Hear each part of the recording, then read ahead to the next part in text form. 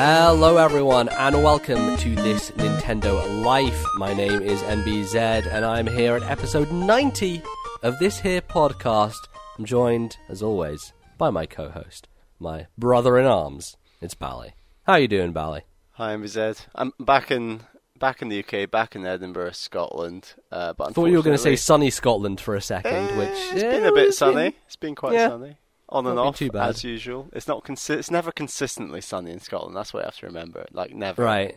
It's Absolutely. just, it kind of comes in waves. But I'm afraid I've still got my crappy microphone because I've not. My good microphone is in Brussels, and I'm not back in Brussels yet because it's, of course, Easter right now. So we're having a little break.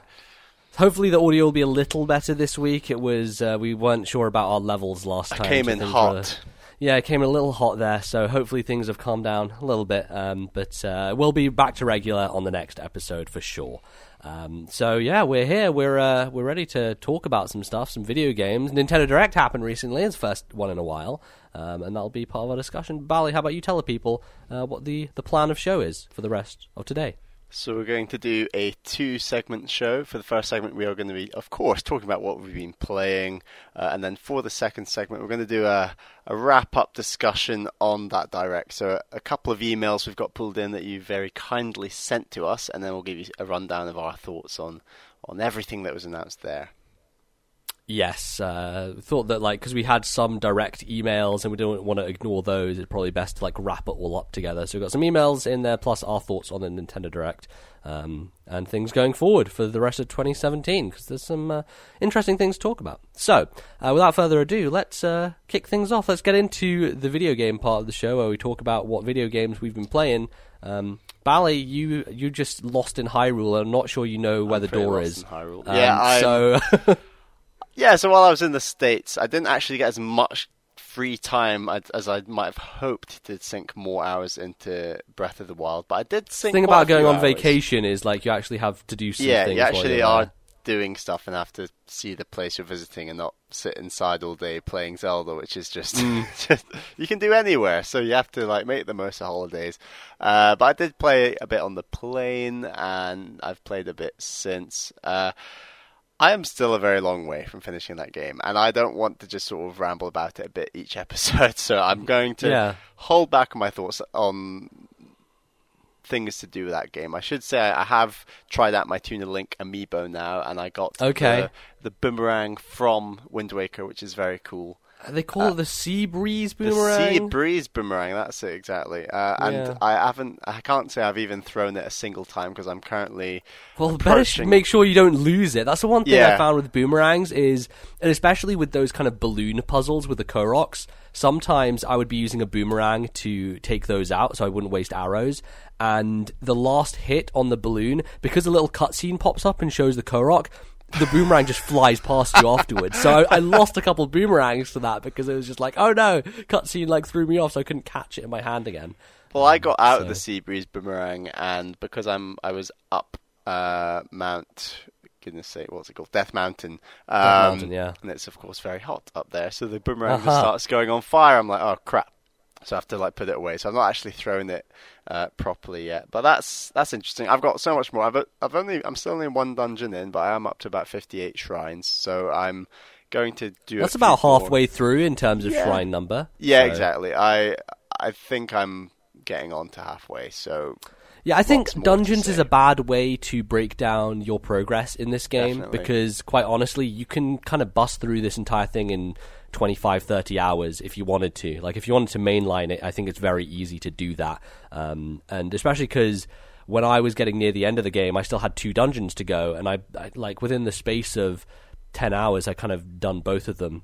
So it's it's just the getting there that takes time. It's crossing this vast landscape because it is just it's boundless. And I've just been doing a lot of aimless exploring and really loving it. And I don't want to sort of throw in the towel and give up that aimless exploring because I believe that's such a crucial part of the game. So yes, it is going to take me a bit longer to beat, and I think I will be longer than 100 hours like you or Emmy said. But that's my project. It's going to keep going. I will play something shorter and talk about it for next time because I can't just be a Zelda Breath of the Wild voice box for the rest of eternity. So I will talk about something else. But I've also been experiencing Zelda sort of through my girlfriend Caroline, who has been playing Zelda Link Between Worlds. So she's about the first Zelda that we talked about on this podcast. The very first one, way back in November 2013, which is a very long time ago now. Oh, God. So I was playing, and I am in the middle, I guess, of playing Majora's Mask 3D, and Caroline sort of saw it and thought, I fancy playing some Zelda. So she was keen to initially start with Majora's Mask, and I was like, nope. I was like, you can play Majora's Mask, but I'd highly recommend playing one of these other Zeldas first, because Majora's Mask, it's not really traditional Zelda. I think it's a lot tougher than a lot of the other Zeldas, and I just don't think it's a very good starting point. It's very confusing. It's weird. It doesn't really. I think, especially for like newer players, it's not very inviting as a game. It kind of does. It demands a lot of you, essentially. Right. So we settled with Link Between Worlds, and it was good because I with the Switch coming out, my 3DS has a lot more alone time, so I could lend my 3DS to her, and she can just play Link Between Worlds wherever she goes. So she's 5 dungeons in at the moment, and she hasn't used the guide once, actually, which is very impressive. Yeah. For going in blind into like a Zelda game, having never played a Zelda game before, I think is really impressive. So that's sort of where she is so far, and it's really interesting just watching her tackle puzzles and like go about a Zelda game, because it's almost like learning a new language, right? Exactly, because Zelda is like a language. When we go into Link Between Worlds, having beaten most of the Zeldas before it, we come in with an idea of how Zelda puzzles work, how Zelda dungeon structure works. You know what all the items are, you know what their function is, right, all that kind of stuff. Exactly, where she's going in completely blind, seeing switches and bomb switches and doors and maps and like just it's quite a lot, and like the way that she's just understood. Well, first of all, she really hates looking at the map. She likes just like working it out herself, and I'm just like, the map helps you. You should use the map. It's a tool, yeah. And like so for the first 3 dungeons in Link Between Worlds, it was fine without a map, and those are right. They're very easy, especially the tower, because it's a very tight area. Like the rooms are very small. It's just an elevation game where you're like hitting the switches to like ping you up to the top and stuff. I really like that dungeon, but it definitely has a very more simple, streamlined feel to it. But as like she's getting further, and like the toughest dungeon she's done so far is the Dark and Light dungeon in the east of Lorule. I believe it's called the something Eastern Palace or something. I can't remember. I don't remember. It's considerably tougher because you're destroying planks of wood and breakable rocks throughout that dungeon to let in light into these panels right outside the boss room, essentially, that open the gate that let you access the boss door. So using maps and stuff and like understanding the structure of that dungeon becomes far more important. So maybe some of those things became a bit tougher, perhaps. But sure, yeah. She's getting there. She's enjoying it. And like That's great, in Paris, she was just in Paris doing the Paris Marathon the other weekend while I was in the States, and then I get like this message from her where it's just a picture of her on the train back to Brussels with like her beer and her marathon medal and just a 3DS just on the train, just open playing Link Between Worlds. I was like, wow, you actually brought it with you, because I didn't even think she was gonna bring it with her, but yeah, she's actually enjoying it, and like that's great. It's going well. So I think there are tougher dungeons to come, but overall I think it's a great learning experience as to like what it's the fundamentals of Zelda broken down into like a really quite a fast-paced Zelda that's not overly obscure and not overly challenging, but still gives you the fundamentals, which is good.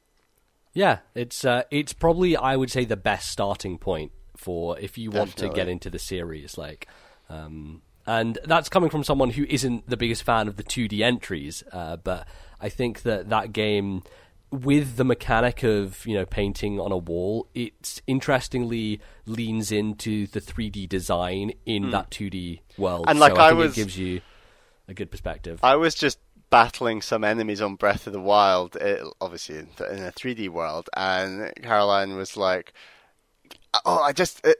when I'm watching you play this, I want to just jump into the wall and like avoid those enemies, because that's like a really standard technique in Between Worlds when there's a lot of enemies and you just need a break and to get away from them. You just go into the wall and sidle away, and so it's jarring, almost a bit like the way that you've described playing Wind Waker after Breath of the Wild is quite jarring. All Zeldas, while they have this theme running throughout them, they can be very jarring, swapping between them, or at least attempting to do it seamlessly. So totally, yeah. So she's got another, I guess, 6 dungeons left of that game, and I'm sure I'll drop in and see how she's doing by the end of that game. But yeah, like I said, I'll try and beat something a bit smaller for next time and can not bore you with just pure Zelda chat. But MBZ, I'm not sure people ever get bored with Zelda chat. If I'm honest, you know. I mean, yeah, we're a Nintendo podcast. That's what you're here for. But MBZ, I hear you've been. Other long games weren't enough for you. You've decided, like, let's just bite off another long game. So what have you been playing? Yeah, so 2017 is just savage. There are good games just dropping like bombs on us. You own a PS4 and you've not even bought Horizon. Like, I how know. How many PS4 owners haven't picked up Horizon? Dude, I was so fucking excited for Horizon. Exactly. I'm nowhere close to touching that game. So the big game that came out recently was Persona 5. Which I mentioned I had got about 8 hours into last episode. Since then, I am 60 hours in Persona 5. So basically, because I finished my dissertation, so I had a week where I was like, okay, I've got exams to revise for, but I'm just going to take this week off where I'm not really doing anything. And I have my big TV at home. It's beautiful, lovely. I played a little bit of Zelda on it, actually, just to see how it worked, and it's really good. It looks really like... Zelda looked okay on my TV, and I mainly played it on my PC monitor because it had better contrast and things. But playing it on this big TV now, it's better looking than anything I've played on it so far. Maybe comparable to the Switch screen itself, but... In any case, I have this sofa and I can just sit on and just have this massive TV with this Japanese RPG, which ultimately I've discovered that I would really love for this game to be on the Switch because the TV can get monopolized. My dad comes in. It was rumored for a while to be on the Switch, wasn't it? Yeah, there were some rumors. I think ultimately, PlayStation made this deal with Atlus to have it exclusive, and I think there is a possibility that they make another version, say Persona 5 Crimson, as akin to like Persona 4 Golden, where they could not necessarily be the exact same game, where they like add things and change some slight differences and would you buy it again? Out. I don't know. It's a big game, Bally, but having it on the Switch would be fantastic. So I imagine maybe in a couple of years' time that could potentially happen. And if that does happen, I would say, hey, Bally, maybe this is one of those games you could jump into the series with, because I think it actually is a very good starting point. I think it's probably a lot of people's first jumping in point with the series, and I think a lot of people have been very impressed by it. So... I'm going to give you a top-level premise just to lay it out there so you don't think I'm just going on about nonsense. So, the core idea of the Persona series is you play as a high school student. You're usually, you've moved to a different school for a year, usually. Like, that's the span time period where you're, like, going from month to month and day to day, and it's usually about a 9-month to 10-month period of playing the entire game through. And so, as this high school student, you've come to Tokyo, and the reason is because you have basically been put on probation. You committed a crime, or seemingly committed a crime, even though it was totally not your fault, and you've been basically taken under the influence of powerful people who have screwed you over, essentially. It's very light spoilers, but like the opening of the game, you kind of see this scenario where this woman is essentially being harassed, and you can see that it's a really bad situation. This dirtbag guy is trying to basically take her in a car. It's really horrible. And you basically go up to him to try and stop him, and some shit happens. He, falls over. It's not actually your fault, but then he basically gets you arrested, even though you're trying to save this woman from being sexually assaulted, which is fucking shitty. Like, it really puts you in this scenario where you're like, okay, a lot of this game's premise is the adults are fucking assholes. Like, all of them, everyone is corrupt. Like, it takes the stance that, the young people have to change the world. And it's kind of, I don't know, in times like these, it kind of has a resonant message to it where, political corruption and all these things, there's a lot of, ideas of people taking advantage of younger people and, lower classes and stuff like that. Persona's always been kind of politically charged. in a way that I think you would be quite interested in. And it's set like in modern day Japan. It is, yeah. So that's the interesting thing about it being a JRPG. I think it's a nice way to relate it back to stuff like Earthbound, right? Which, the whole anti-fantasy idea. Yeah. So you're wandering around Japan, going around Tokyo, seeing all these different sites and all that stuff. And an interesting part of that is this realization of Japan is supposedly quite similar to how, the actual real world looks. So you're in like Shibuya train station, and one of the first things you have to do is get to school. But it doesn't signpost you at all. Like, you're in this Japanese underground, everything's written in Japanese, there's some English around the place, but you're like, the task you're given is get to school, and you have to get on the Ginza line, which is like one of the railway lines. And it's a pretty big station, and you're just kind of wandering around being like, what the fuck, how do I... It really gives you that sense of being in a foreign country and not knowing where the hell to go, like being stuck on this train station. And people who I've listened to on other podcasts have said, it was on 8-4 Play, because they obviously live there and they know that country, their task to get there was so simple because they know the Shibuya underground system, so they just went exactly where they needed to go. I thought that was very cool. So it does a really good job of doing that stuff. So we're still waiting on Rockstar to do an Edinburgh-based open world game. Yes. And the funny thing is, with Rockstar actually being based in Edinburgh, that's you think why, it would have happened That's at some why point. I referenced it, yeah. Yeah, no, that would be amazing. I would be so down with that. Must be. Yeah, well, we'll see. GTA Scotland would be amazing. That would be very, very cool. But yeah, so you go to places like Akihabara and Shinjuku, and they are essentially real. Like, they're not very open. They're kind of like linear corridor areas. So you're just going past shops and seeing different places. But it's very vibrant and very lively, and a really cool place to be in. So I think it does that well. It's very different from Persona 4, because Persona 4, you were kind of out in the sticks. Like, you were in this very rural Japanese town that I loved, because it had this very kind of small town feel that was very homely and very like, I don't know, it captured me in a way, and I was afraid that losing that would kind of lose something from this game, but it's just a different feel, it's slightly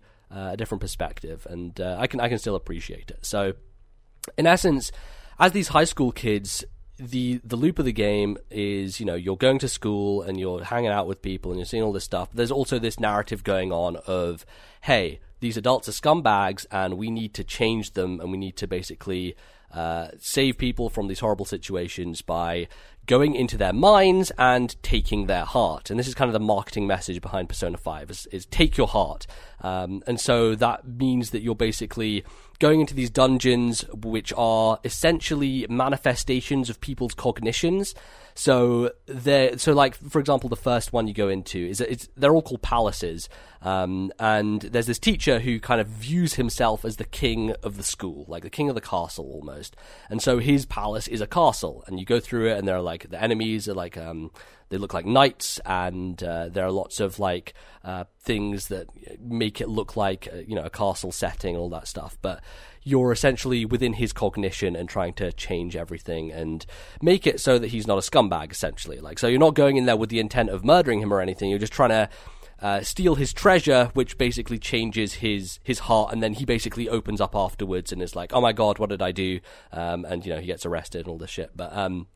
But that's kind of the core of the game, is you are finding these people who you need to take down and you're going after them. And so this theme of being a thief is very much kind of built into the gameplay. So when you're going around these palaces, you can hide. You can basically go into cover, and enemies won't see you when they walk by you, and you can ambush them like when they're nearby, so you can basically get a jump and get the first attack in before they get a chance to do anything.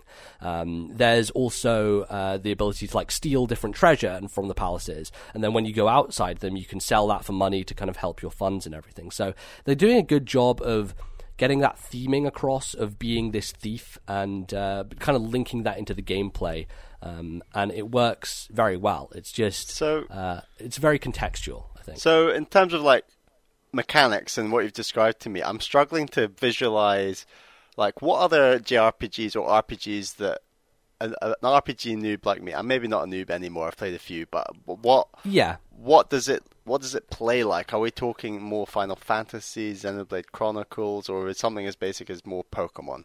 It's very hard to kind of it's doing its boil own it down. Yeah, because it is very much doing its own thing. So, like, if you're talking about like what's the day to day, what do you do? Yeah. So the day to day is the way Persona games are broken down is you have free time during like the day and then during the night. So you'll go to school in the morning, and sometimes in the morning you're going on the train, and it'll be you got a seat on the train. So on the train, okay, I've got some time on the train. I'll read a book. So you just pick the item to read a book, and you're reading a book, and that helps your social stats. There are like 5 different social stats, including kindness, charm, like guts, all these things that kind of help you engage with other characters. Like there are certain characters where you're like, oh, your charm isn't high enough to get this girl to like you or whatever. So you need to like up those stats in order to do that. And by reading a book on the train, you like basically add a point to that and that kind of stuff. And the whole day-night cycle is like just it constantly goes on and on and on, and so every going day to school every day, or right. But there's summer holidays where you have more free time, and then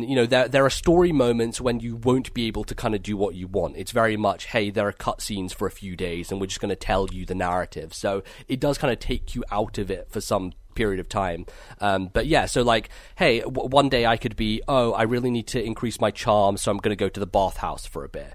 Or I need to do laundry because I found these dirty clothes in a dungeon, and if I wash them, then they'll become like actually good pieces of equipment. So you have these like minor tasks that you can go and do, but every task you do takes up time. So you are basically managing your time as you go through these different days and kind of thinking, okay, I want to increase my my confidant link, which is, they used to be called social links, which is hanging out with different characters and learning a bit of their backstory, and then you basically go up a rank with them. Which in this game they've done a better job with that, because every time you rank up, there's some new abilities you can unlock.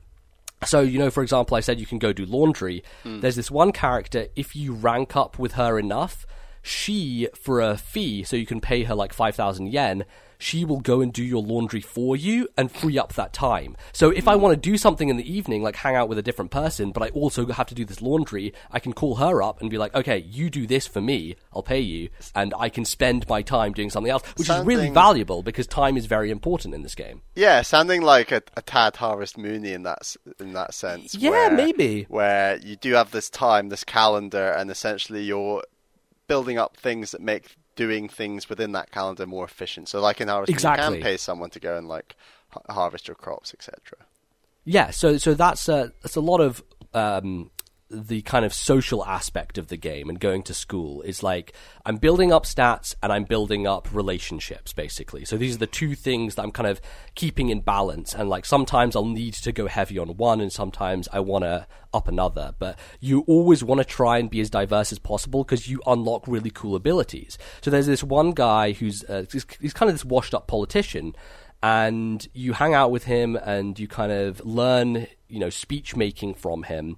And this ties into the mechanics of fighting, because in previous Persona games, I think very early on in the series, there's this idea of demon negotiation, which is in order to get people on your side.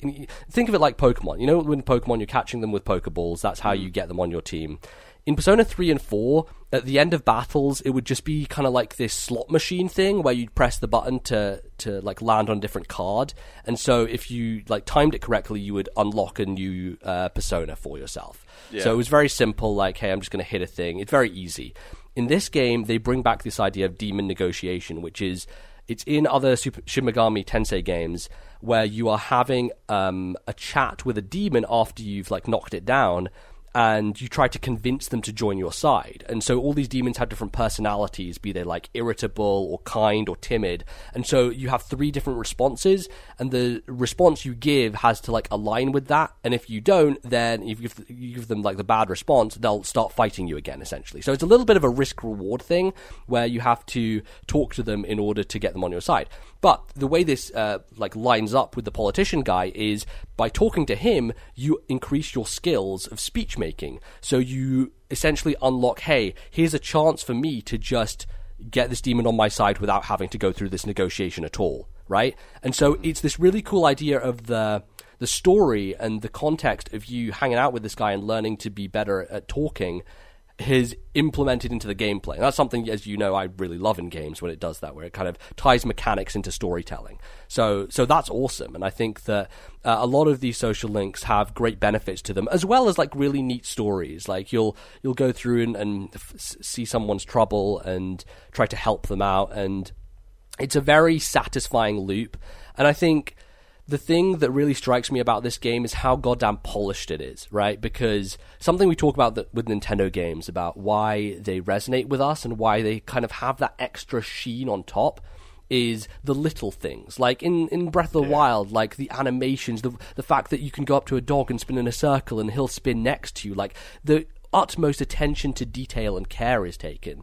And Persona 5 just has that sheen and polish all over it. It's just every little animation that happens, every menu you open, the UI is so colorful, it pops. It's just, the sound design is fantastic. Even just like Xing through advancing text has a little pop to it that sounds great.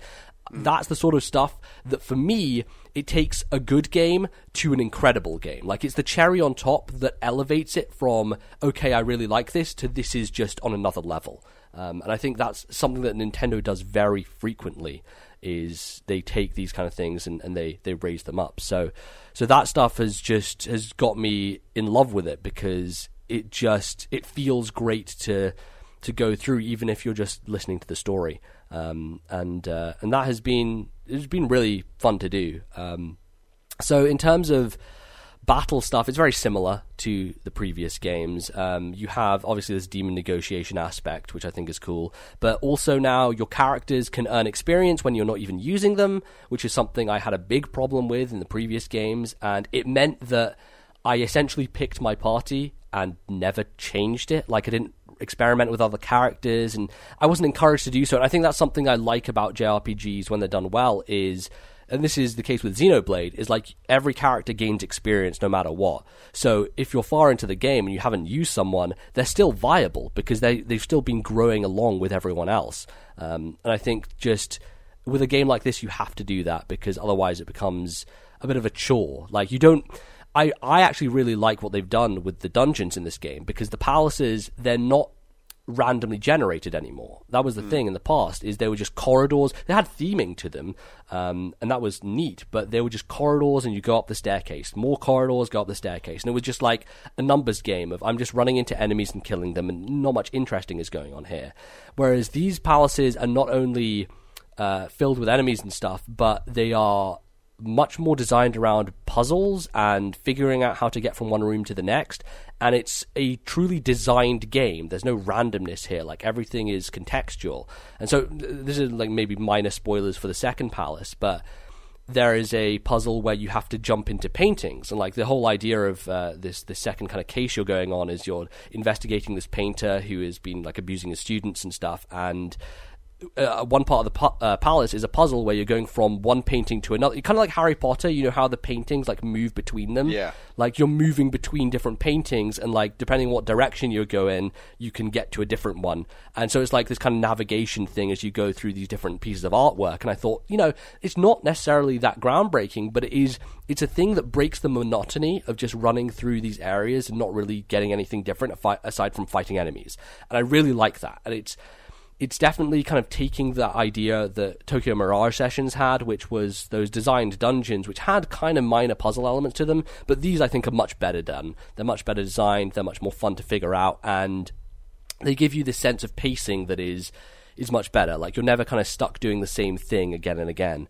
And I appreciate that, because that was, if I'm thinking about like the worst elements of the Persona series, being in a dungeon is absolutely not what I want to be doing. Like, I want to be out in the world, and that's why in every game I always get them out of the way as fast as possible. I'm like, I don't want to spend my time grinding, because my time is way more valuable doing other things I enjoy. Yeah. So it's very much a balancing act. And I'm playing this game on easy. I usually play these games on easy, and that is more of a, hey, I don't like grinding thing. But this game, it gives you relatively ample save rooms. You can kind of leave the palaces whenever you want, whenever you get to one of those. But I have found kind of giving myself some difficulty by trying to push through and do them like in one shot if I can, or in two shots, because sometimes they kind of break it down so you can't like bash your way through. And so my difficulty is derived from there are very few like SP healing items, so like magic point stuff. There's very few of ways to replenish that stuff. So I kind of get down to this point where I'm really running low, so I need to be very careful around these enemies and make sure like I don't get into a battle with a really hard one, because that might spell my end. And so I'm kind of creating my own difficulty despite the game not being too tough on its own. And I think that's a good balance, because I think it can maybe be a little too easy if you just kind of stick it on that and don't worry. But yeah, I'm absolutely hooked loving by it so far. I'm absolutely, look, I've played 60 hours of it in a very short period of time, and I'm trying to like contextualize in my head whether I like this more or less than Persona 4, and it's very difficult because I think Persona 4 is a very special game. It has a narrative that I am probably more invested in. It's kind of a murder mystery thing. It's just something that I personally like more from a game. From any narrative, really. I love the Phoenix Wright series. I really like Danganronpa. Like, a good murder mystery is something that I can get invested in. Like, I loved the first season of Serial, which you listened to, but I don't think you were as deep into it as I was. As hot on it, perhaps. No. Yeah, so for me personally, like, from that perspective, it's something, and I really like the small town vibe, and I just adore those characters, and there's something very emotional tied up in Persona 4 for me. And so far, I haven't quite got that same connection, but I think these characters are amazing. There's some really good dialogue scenes and conversations and just moments that have happened so far. And I still have a lot to go, and the central mystery is still kind of hanging over, so I want to see how that pans out, and by the end I hope that it will be just as fulfilling as Persona 4 was. But this is absolutely, like, in terms of polish, in terms of streamlining the game and taking out things that were bad, replacing them with other things, and keeping the core essence of what made Persona great, this is the right place to jump in. It is an outstanding looking game. Like, for a game that started development on PS3, has an amazing art style to it. Again, if you want to relate this to Nintendo, Breath of the Wild, not the most technically savvy game, but gorgeous because of its art direction, and Persona is the exact same. Like, the splash screens that happen at the end of battles, the character portraits that pop up when they're speaking their dialogue, so crisp and really nice to look at. It's absolutely a treat visually, and that's something that I think can't really be understated, because so many elements of this game are amazing, and that actually is one that maybe gets lost in the shuffle when you're talking about like some of the great things about Persona. But yeah, if you're on the fence, I would say go for it. It's it's people like to get the money worth out of games, and this year for certain has that going like in spades. There are so many games that are going to give you hundreds of hours of joy, and this is one that I don't think you should miss out on, because it's special. It does some really good stuff. So I think that's... I'm sure you'll beat it for next time, MZ. Yeah, I hope so. I'm getting deeper into revision now, so I'm probably only going to be playing it in the evenings. But I feel like another little thing about it is it's kind of told through this frame narrative where you kind of start the game in media res, like you're just in the middle of a heist and you basically get caught, and the entire storyline is told through an interrogation scene. So like you're sitting in this room with this woman, and she's kind of asking you about everything that happened, and so it basically flashes back and forward in time as you're going through the story. And I've just got to a point in time where I'm like, I think I'm going to catch up to where that narrative is. So I think things are about to happen, shit's going to go down. So yeah, I'm looking forward to it, and we'll see how it closes, because yeah, this is... Goddamn, Bally. In any other year, this would run away with my fucking Game of the Year, right? Like, in any other year. But it's not. It's hard. So there you go. Those are my deep thoughts on Persona 5. And I know it's not Nintendo, but I think this is a game that if it came to the Switch, boy, you should all check it out, for sure. So, with that said, Bally, then we're going to close out this segment, and after the break, we will be back with some discussion of the most recent Nintendo Direct. Don't go anywhere, we shall return.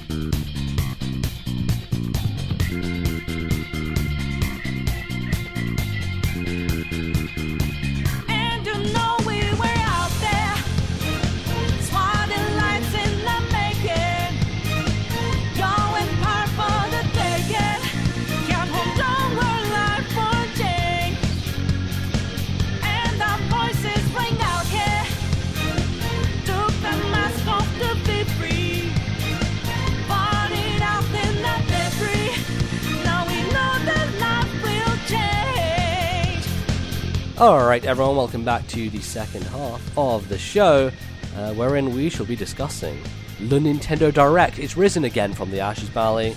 I believe it's the first major, hey, we're talking about multiple games Nintendo Direct in a while, and it's weird because they kind of positioned it as it's just kind of focusing on ARMS and Splatoon.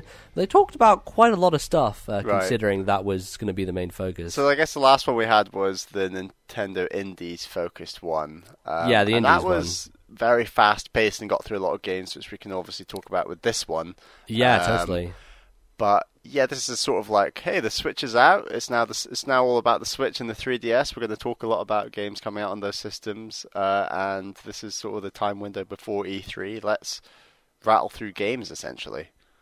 Yeah, basically. And I think a lot of this stuff is kind of inconsequential when you think about kind of a larger picture, maybe. Like some of these announcements seem very padding out, you know. I think they kind of wanted to have this quick hit news list feel to it, and that means that a lot of the stuff being talked about is, oh, the Rayman Legends remake's coming out. Okay, we knew that. Is there anything new to say? No, not really. It's just coming out, you know. Like, it kind of had that kind of feel to it to some degree. But there are some interesting things in here, and I think that it would be good to kind of pick those out. So we're going to be kind of running through this. We've got a couple of emails that we'll save till afterwards, and kind of give our thoughts on all the things that were discussed. I think maybe let's leave ARMS and Splatoon for the end. Let's go through the short things first, and then we can talk about those, and then we can grab some emails. So I'm kind of referencing a list which is based on the North American Nintendo Direct, which differed slightly from the European one. There are some things interesting in there, some in-jokes happening with the European one, which will matter to no one apart from Dan Koopman and like 5 other people. But we'll get to that stuff because it's pretty funny. But let's kick things off as they kicked it off with that Pikmin game that was announced a while ago. It does, and it seems like Nintendo are kind of leaning back to the N64 glory days from Hey You Pikachu, because it's called Hey Pikmin. Sounds like a mobile game. It does, yeah. I don't think Hey Pikmin's a particularly good name for this video game. I'm not sure how you feel, Bally. It's not great. I think it's good in the sense that it makes it very, very clear that this is not a mainline Pikmin game, and that it's something different. It's a bit smaller, 2-dimensional, obviously. Looks okay. I'm not overly buzzed about this, really. I think I was maybe a bit more buzzed before, but that was before I had my hands on the Nintendo Switch. Right. And now I'm kind of in the mood for just buying the top-tiered Switch games, and otherwise just trying to clear up a bit of backlog. So, I don't know. It might be difficult. I can't see myself getting this launch, but perhaps in the future. It's a very end-of-system kind of game, you know? And I think, like, a lot of this stuff you can see on the 3DS side feels like that. Like, the majority of this stuff is localizations from Japan, and then there are a few things just left over from, hey, we announced this, we started work on it, we're going to release it, you know? So it kind of falls into that category. It looks about as good as I expect it to. You know, it's being made by Arzest, who are kind of like this, you know... They were formerly Artoon, or some of them worked on the kind of Yoshi's Island games, and those are not particularly great games from people's accounts. And I think, Bally, you're generally kind of burned out on Yoshi. Yoshi, should I say? Let's not lean into our American cousins, the Yoshta. I think some cool stuff being done with the kind of 2 screens. I always like that. It's one of my favorite things about the DS Zelda games is the bosses always kind of took up 2 screens, and you could see like their kind of mammoth size and stuff there, which I think works well for Pikmin, because you have this idea of these very small guys going up against this kind of big enemy. So I like that. I think that's neat. And maybe the name works because Hey Pikmin is probably the shit I'm shouting my screen when I'm playing that game. Normally a Pikmin is like, hey, fucking Pikmin, get over here. What are you doing? Don't run into the sea, you idiots. Like, so yeah, maybe it has a bit of a Lemmings feel to it almost. I guess Pikmin kind of has that anyway, but I don't know when that's coming out. They did give a release date. I think it's summertime, maybe. It might be in May. I'm not sure. But, I'm not really paying attention to the release date for that one, as you could probably tell, because not really top of our radar. So next up was Ever Oasis, which, we've heard about this game. It's a game that Grezzo are working on. Doesn't seem to be telling us anything too new about it. It seems like, hey, this is this RPG thing we've been working on. We've got to finish it, so we've got to finish it. it's probably something that I'm more interested in checking out in a couple of years' time when it's cheap and not really... And when it's not 2017 when the 100-hour AAA games come out. Exactly, yeah. When we were in the eye of the storm, I'm sorry, Ever Oasis, but you're not really going to take any of my this attention. Direct came at the worst time in terms of eye of the storm, kind of. Totally, yeah. Totally. And so moving into the Japan section then, we have localization announcements for a few games. Monster Hunter Stories is coming out. Bali, I don't know if you knew much about this before you saw the video. I remember you were explaining how this was more JRPG and less traditional Monster Hunter, which was a bit of a change. Yeah, totally. It's like turn-based battles, and I think it kind of takes some elements of Monster Hunter, but moves it into more of a... I wouldn't say kid-friendly, but it definitely has that kind of Yokai Watch kind of look to it, you know?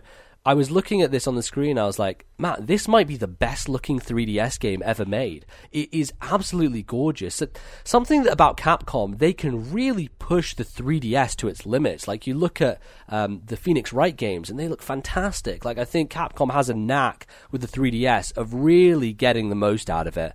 And Monster Hunter Stories looks phenomenally good. Like, from a visual perspective, like, art style-wise, amazing. So I'm way more interested in this than I ever am in any normal Monster Hunter game, just because it kind of has this kind of quirky, like very, playful look to it. And I think that I might check it out at some point. Again, not in the near future, but I'm glad it's coming over, because that's one of those games which I wasn't sure if they're going to localize it or not. Next up is Yokai Watch 2 Psychic Spectres, which I believe is the third version of the Yokai Watch 2 games. It's like Pokemon Yellow, Bally. Okay. It's like the third one, and I'm very confused as to why they're even bringing this out, but... they might as well. And this is for North America, because in Europe we don't even have Yokai Watch 2 yet, I believe. Like, that's not even coming out. So on our stream, they just showed us, hey, Yokai Watch 2 is coming out in Europe. So that's going to happen this year. We're maybe like 6 months behind them, I think, in terms of these releases. But I think there's only one more Yokai Watch game to come out, which is the third one. And that'll maybe happen. I don't know. At this point, it's really weird if they continue down that line, because you would imagine by 2018, a new 3DS game coming out seems a little weird. But I don't know about it. Something... Everyone keeps questioning why Nintendo are going and doing 3DS stuff. I really think that because of Pokemon Go and the injection they had from Sun and Moon, there are so many new 3DS owners now that they probably feel like they should give them something. I don't know, but it's kind of contrary to what they've done in the past, which is kind of leave systems behind. I think it's also too early in the Switch's life cycle to just say, right, Switch is a success, we need to focus on Switch. They need to just... what is the phrase I'm looking for that's to do with eggs? Don't put all their eggs in one basket. There we go. Yes, yeah. That's the one I was looking for. Yeah, exactly. Like they're kind of hedging their bets a little bit when it comes to that. So yeah, that's happening. I liked the first Yokai Watch. It got boring, so I don't think I want to play another one of those games. It's going to be the same thing. But there's some cool things going on there. Then we have some weird stuff. Culdcept Revolt, which Culdcept is a series that's been going on forever in Japan. It's kind of card-based strategy kind of thing. I don't really have any interest in that, but hey, great for the people who love that stuff. RPG Maker Fez, which is essentially it's a tool for creating RPGs. RPG Maker has been on PC for years, and it came out, I think, last year in Japan on 3DS, or maybe a while ago there. And I was telling you, Bally, about this, and you're like, oh, that's really weird. Like, I don't think you've ever heard of this before, but it kind of has Mario Maker vibes to it, because it's a game creation tool, but I think this is way more in-depth than a Mario Maker would be. Like, it has system stuff that is more hardcore. So I don't know. That's cool. Like I think the 3DS is a great platform for that stuff, because creating on a touchscreen is always kind of analogous to being on a PC with a mouse and keyboard. So great, good stuff. Then there's Miitopia. Bally, what's Miitopia? I don't know. Does anyone know? Can someone it's still please? Coming. It's coming. I don't. Okay, so Miitopia... Mii's just need to go and die, I've decided. They just need to You're right. go. You're their right. time has come. They've been here since 2006, or whenever the Wii came out. And, the Switch branding just doesn't align with the Mii's anymore, I think. Like, it's gone in a different direction. They're in there. You can still make a Mii on your It's funny. profile. They're in there, but they're kind of buried. Like, they are... under a menu, like within the system settings. Why bury them? Why not just kill them off entirely? You've killed off everything else from the Wii U. Why not just kill off the Miis? Yeah, I don't know. But strange. Miitopia's like, hey, it's Tomodachi Life, but what if it was a JRPG and you couldn't control your characters and they do what they want? Okay, I think we'll there's see. some guy at Nintendo who's just sat there in the corner of every single meeting, who had his time and sun and glory time when the Wii was a massive success on the back of Mii's, etc. And he says, at the end of every meeting, he says, one day Mii's will become popular again. Don't kill them off, just in case. And they will rise. And they will rise again, and they just sort of linger on at the bottom of all these games and systems, and it's just a waste. Yeah, it is. But hey, let's not dwell too much. Let's move on. Fire Emblem Echoes got a bit of a spotlight, and what was the spotlight? It's like, hey, you're buying this game, give us more money, DLC, yay, Season Pass, yay. Which I think if I have anything to say about Nintendo's DLC plan, generally across a lot of games, they do different things, and they've had some good stuff, some stuff not so great. But Fire Emblem DLC, I think, is some of their worst DLC. It's just like map packs and things, isn't it? It's map packs. It's not. I think they're kind of overpriced for what they are, and you don't.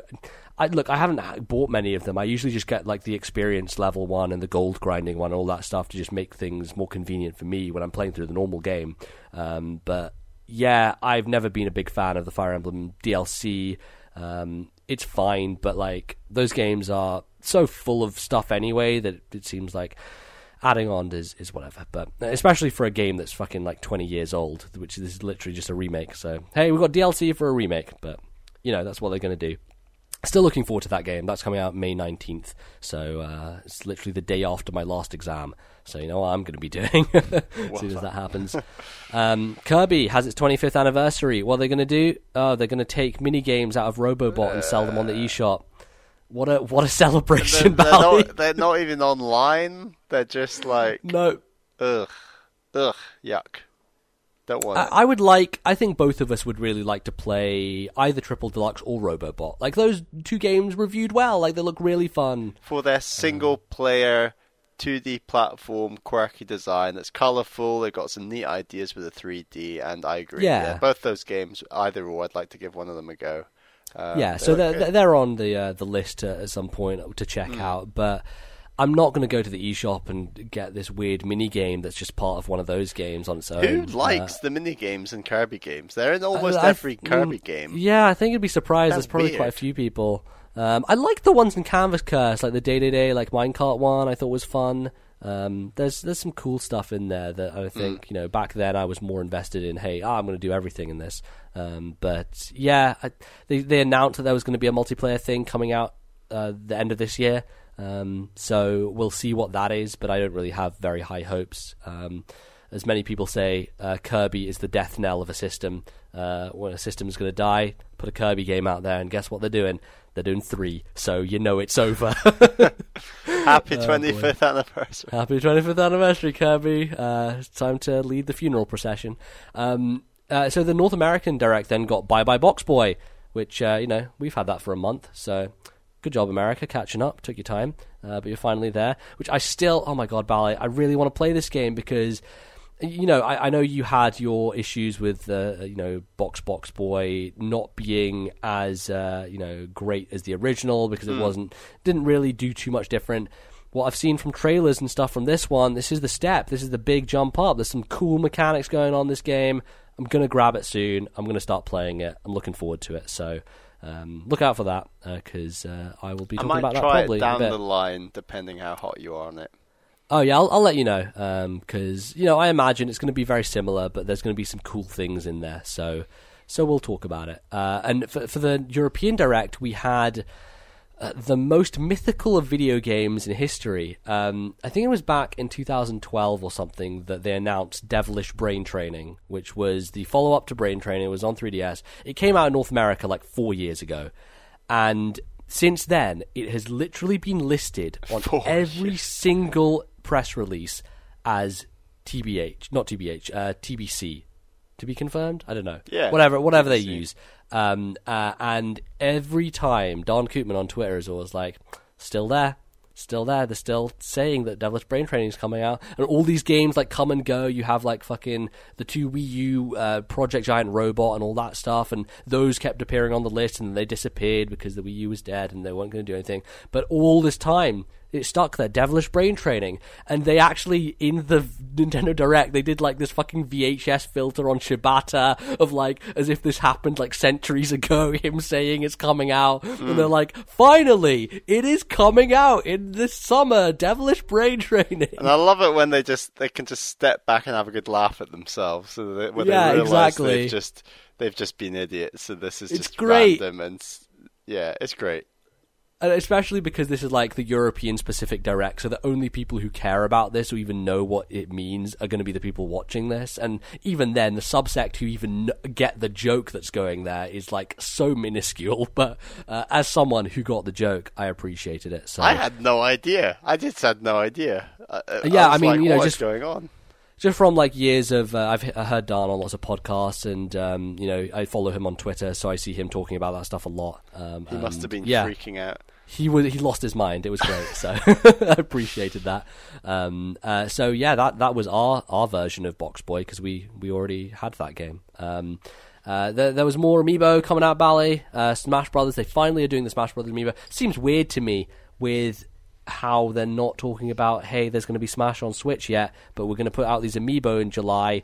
What does that mean? Are we going to get a Shadow Drop? Is a Shadow Drop coming? Are they just going to be like, Smash Brothers is out now? I'm That'd not be crazy. convinced Smash is coming 2017 yet. I think there's going to be. We know Mario Odyssey's this year. We can get all hyped about E3 in a later podcast, but I think that whatever big is coming in November, whether that's from Retro or Nintendo or someone else, whether it's Metroid or something else, it just doesn't feel like it's going to be Smash. And like you've got the Mario Kart remake coming out this year.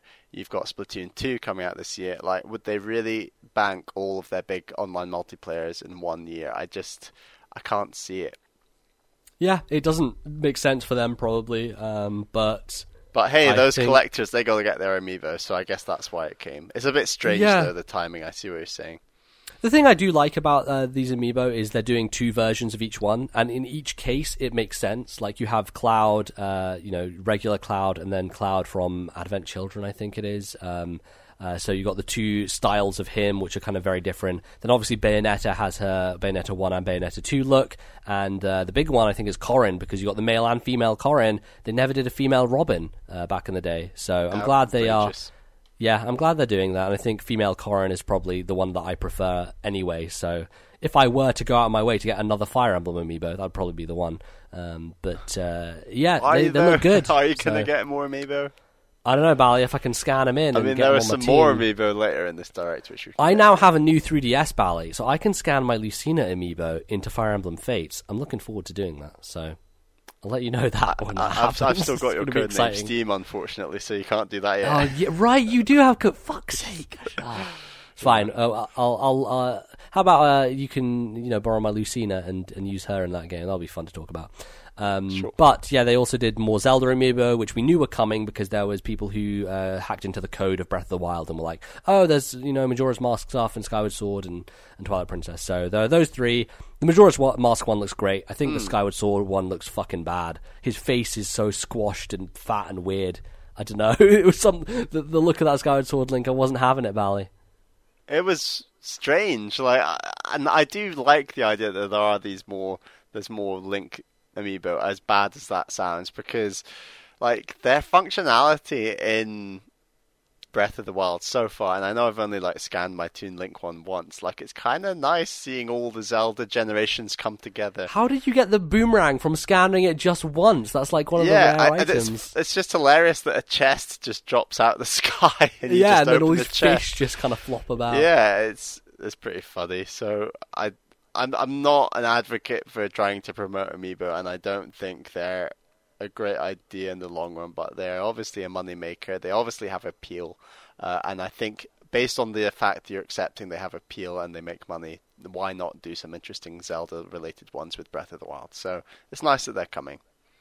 Yeah, absolutely. Not going to begrudge people for those. I think Breath of the Wild probably, in recent times, the only time I felt that Amiibo have been worth a shit. So, Right. It does something.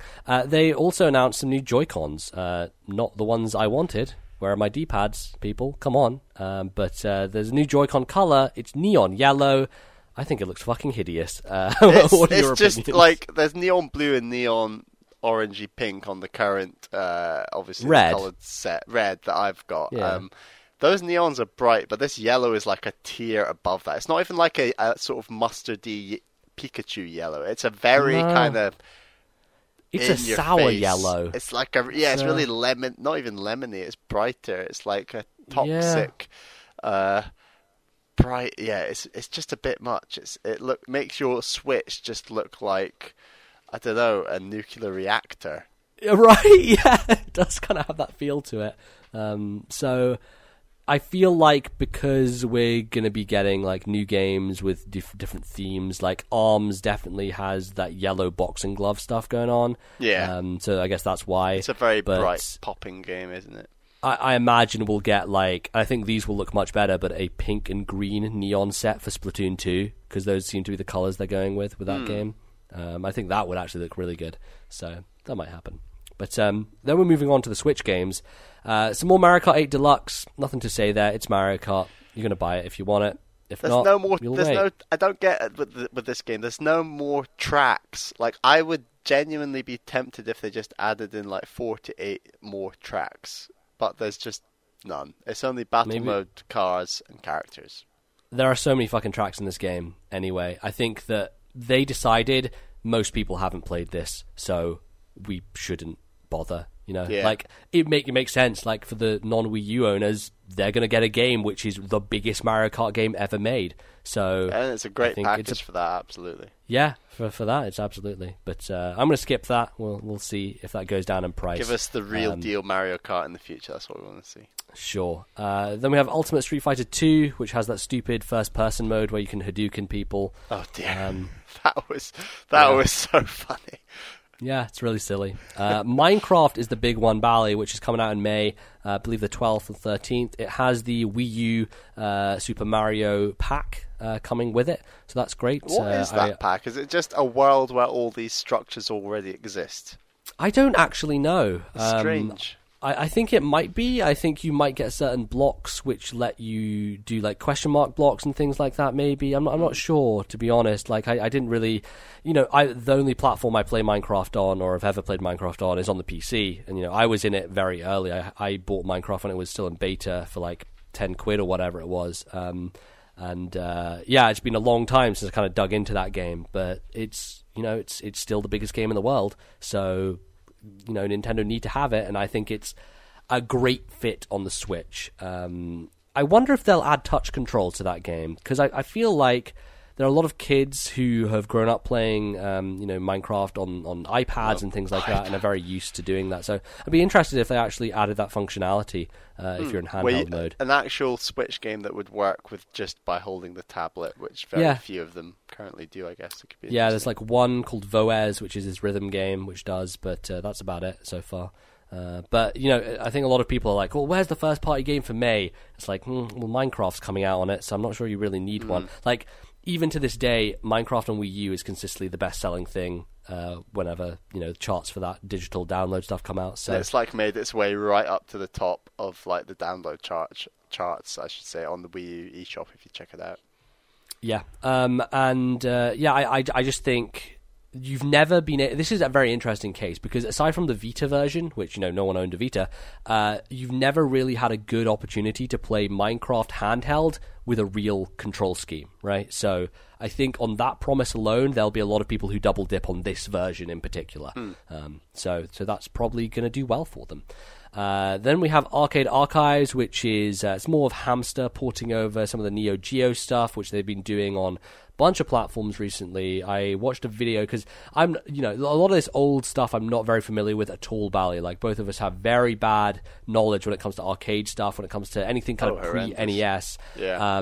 I watched a video from Super Bunny Hop, who's probably one of the best YouTubers doing stuff these days. He does very interesting work, where he played 32 SNK games in 24 minutes or something. It was a video that had some sort of title like that. But he went through like the whole history of their like back catalogue and all these fighting games and everything.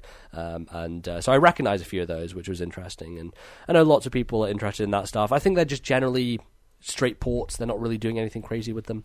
But yeah, good for people who like that stuff. There's already a bunch of that stuff there. There's like Metal Slug and whatever stuff you can already get. So it's interesting because all this stuff is being branded without a Virtual Console label on it. It's just they're putting it out as a thing on their own, and I wonder how much that plays into Nintendo's strategy going forward.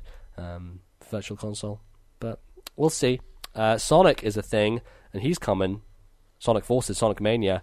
Sonic Forces, we've seen gameplay, and same with Sonic Mania. There's not much new here. Are you interested in either of these games, Bally? Because for me, I really enjoy Sonic Generations, and it looks like Forces is kind of a sequel to that, whereas Mania is the fans coming out here and kind of making a new thing that is an old thing that I think a lot of people are jazzed about. Yeah, I'd be interested, but it's just a case. I'd like to see some reviews. I'd like to make sure that version that comes to Switch is a great game, and it has to be great because, like we've said, there's so much around at the moment. Yeah, that's the thing I worry about is with Sonic Forces coming out on PS4 and Xbox, I don't know if it'll run that well on Switch. You know, if so we'll see. Sonic Mania, I'm less interested perhaps in going back to like a classic Sonic, especially when I've not played existing classic Sonics. I mean, I'm a big fan of Sonic Advance. Like, you know, I really like that game, and I didn't enjoy Sonic 2 as much. I haven't actually finished that game, but I remember you bought it for me ages ago on Virtual Console. And I mean, I had a blast with Freedom Planet last year, so right, yeah. That was doing like its own thing, I feel, and I did. Right. It was like a nice itch that was scratched, and I'm not sure if I can go back to that. Totally, I think Freedom Planet does a lot of things that kind of fix game. the Sonic design. So yeah. We have Project Makuru, which is it's basically that mini game in Crash Bash where you're on pogo sticks and you're painting the floor, except you butt stomp. That's the first thing I thought of when I saw Crash Bash like, from what 2000 and. What year is that game? One? I don't know. Probably before that, yeah. Who knows when that came out. No, we used to play that quite a lot. It's a great party game. I think Crash Bash is better than Mario Party, straight up. Whoa. Bally, Mario Party is fucking garbage. Come on, you know it is. I'll tell you what, when you get those Pokemon Stadium 2 mini games out, that's when the real party hits. So Project Makuru, I don't know, it's just it looks like a thing that should be sold for £5 and they're probably going to sell it for 25. So no thank you. Then we have we're going to go fucking Japanese, son. Let me tell you about some Fate Extella Switch. I know nothing about any 5 of this. Complete. How about some Puyo Puyo Tetris dropping them blocks on you? Disgaea 5, it's been out on PS4 and hey, you have it handheld now. Fate Extella, I don't know, it looked like some fucking garbage anime Dynasty Warriors, so who cares? And Puyo, I actually downloaded the demo for Puyo Puyo Tetris because they put that up on the eShop. You should give it a go. You should give it a download, Bally, and try it out. There's actually a 2-player mode, so you can play with Caroline and try that out. Bit of Tetris going on. I'm really bad at Tetris. I played against the computer and lost like 4 times in a row. Like I can't. I'm so bad. Are you not good at Tetris? Really? No, I suck at Tetris. I'm really bad. I like playing Tetris, but I don't think I have I haven't figured out the tactics or the techniques yet. You know, like you need to have the strategy down. I don't feel like I ever have a strategy down, so that's my problem. But yeah, you should definitely download it. It's free, so you might as well give it a go. It's something else to play on Switch, and obviously with the 2 Joy-Con, there's some local multiplayer built in. So yeah, good time. They then showed Monopoly, which you can use HD Rumble to roll dice. I thought that was neat. I don't know. I'm weirdly kind of up on this announcement in the sense that I think the Switch is actually a really good venue for kind of board game versions. Someone tweeted, but does the Switch Switch's battery even last the length of a game of Monopoly. Oh my god, that's really good. That is a very good point. I would imagine the Switch's battery would lean more towards the 6-hour length when you're playing Monopoly, right? Because there's not a lot going on. And it's not a real tweak, because I know my Monopoly MZ, and the second you have a computer being the banker, a computer doing all the transactions, you can do a digital game of Monopoly in less than an hour, easily. Oh wow, it's okay. Consistently around 45 minutes, because I used to play digital Monopoly with the family on the good old GameCube back in the day. Right, we'd all sit around in the evening, get it up on the big screen, and we'd play with one computer and then my two parents, and it worked really well. Yeah, we'd play 2 games in a row, back to back, 45 minutes each. Oh wow, yeah. Well, I know, Bally, that you're obviously you've ascended, you're a board game snob, you think Monopoly is garbage. It is garbage. I appreciate that that's your perspective. I still think Monopoly is okay. It is okay. It's not garbage, but it's okay. I think this raises a more interesting thing where, hey, the Switch is this thing you can take anywhere, and as kind of a digital board game, you can just lay it flat on the table. It seems like it's a good way of experiencing that stuff. So I hope they do more things like that. There's the Jackbox Party Pack coming out soon, which is really cool, and that's a thing that I think is a great showing off the system, because it's you use your phone and you answer these questions. It's very, very cool. So Rayman Legends is coming to the Switch. As I said before, it's Rayman Legends. If you didn't play it, play it. It's a fucking amazing game. If you did, well, there you go. Then we have Cinemora X and Battle Chasers. Both of these are games being published by THQ Nordic. And Cinemora is actually a Suda game. Suda51, who made No More Heroes, does all that stuff. Kind of side-scrolling shooter, which has been out on other platforms before. Looks okay. It was a bit framey. There's one thing I'll say about some of these trailers: don't show off your game with a garbage frame rate. Especially with that anime fucking frame rates you were commenting on. Actually. Yeah, Fate Extella had garbage frame rate going on. I was like, no. If I wasn't as disinterested enough with anime Dynasty Warriors randomness, then this garbage frame rate has me even less interested. So thank you very much. And then Battle Chasers looked really cool. Actually, it had this nice art style to it. It's an RPG. I believe it was kickstarted. I think it's based on some comic series. Oh yeah, this was the cool looking RPG. Yeah, totally. Had kind of isometric perspective going on. I kind of like the look of that, so I'll keep an eye on that and see how that does. And then we had Payday 2, which that really came out of fucking nowhere, didn't it? Okay, that was weird. Payday's been around for a long time. Payday 2 has gone through various controversies because of its microtransactions, and there's been things said about that game. I love that a game called Payday has a controversy with microtransactions. I know, right? It's kind of perfect when you really think about it. But that game is, as a premise, I think it's really cool. It's hey, get your friends together online and rob a bank. It's a neat idea. And I wonder how well it's going to work on Switch, and if it will looking at that game. I guess you need some voice controls, some voice chat, don't you? Yeah, you really do. But looking at the footage, it didn't look very good. Visually, you can tell it's a PS3, Xbox 360 version being put on there. Very, very obvious, but. When the Switch is something you can take with you, I'm not sure that really matters to a lot of people. But I don't know. It's weird because this is a very online-focused game, so it seems like the sort of thing you'd play at home anyway. So I don't know. We'll see how that does. I imagine it'll do terribly because, despite the fact it's a third-party game, it's not. I don't think Payday 2 is that it's not really something a lot of people care that. There are a subset who care about it, but I'm not sure there's a crossover. In the same way that if they brought out something, obviously they couldn't, but Horizon, if the Horizon came out on the Switch, I think that would be way more, successful than something like Payday 2. So anyway, Namco Museum was next. Again, this weird kind of trend of not being Virtual Console, but still being old games, being released as a package. We'll see how that goes. So if you want to play Pac-Man, you can do that. And then on the North American Direct, they closed it with... aside from Splatoon, by talking about the standalone dock being available again, which I thought that was available, and they took it off the store, and there was some weirdness. But hey, if you want another dock for your Switch... Is this just if your dock breaks or something? What's the... No, I really think it's just for people who have multiple TVs in a household and want to be able to put their Switch in whatever one they want, right? Because I've been a little... I mean, traveling with the Switch, I have been ever so slightly scared that the dock, because obviously it's like a big U shape, a big V shape, isn't it? And Right, yes.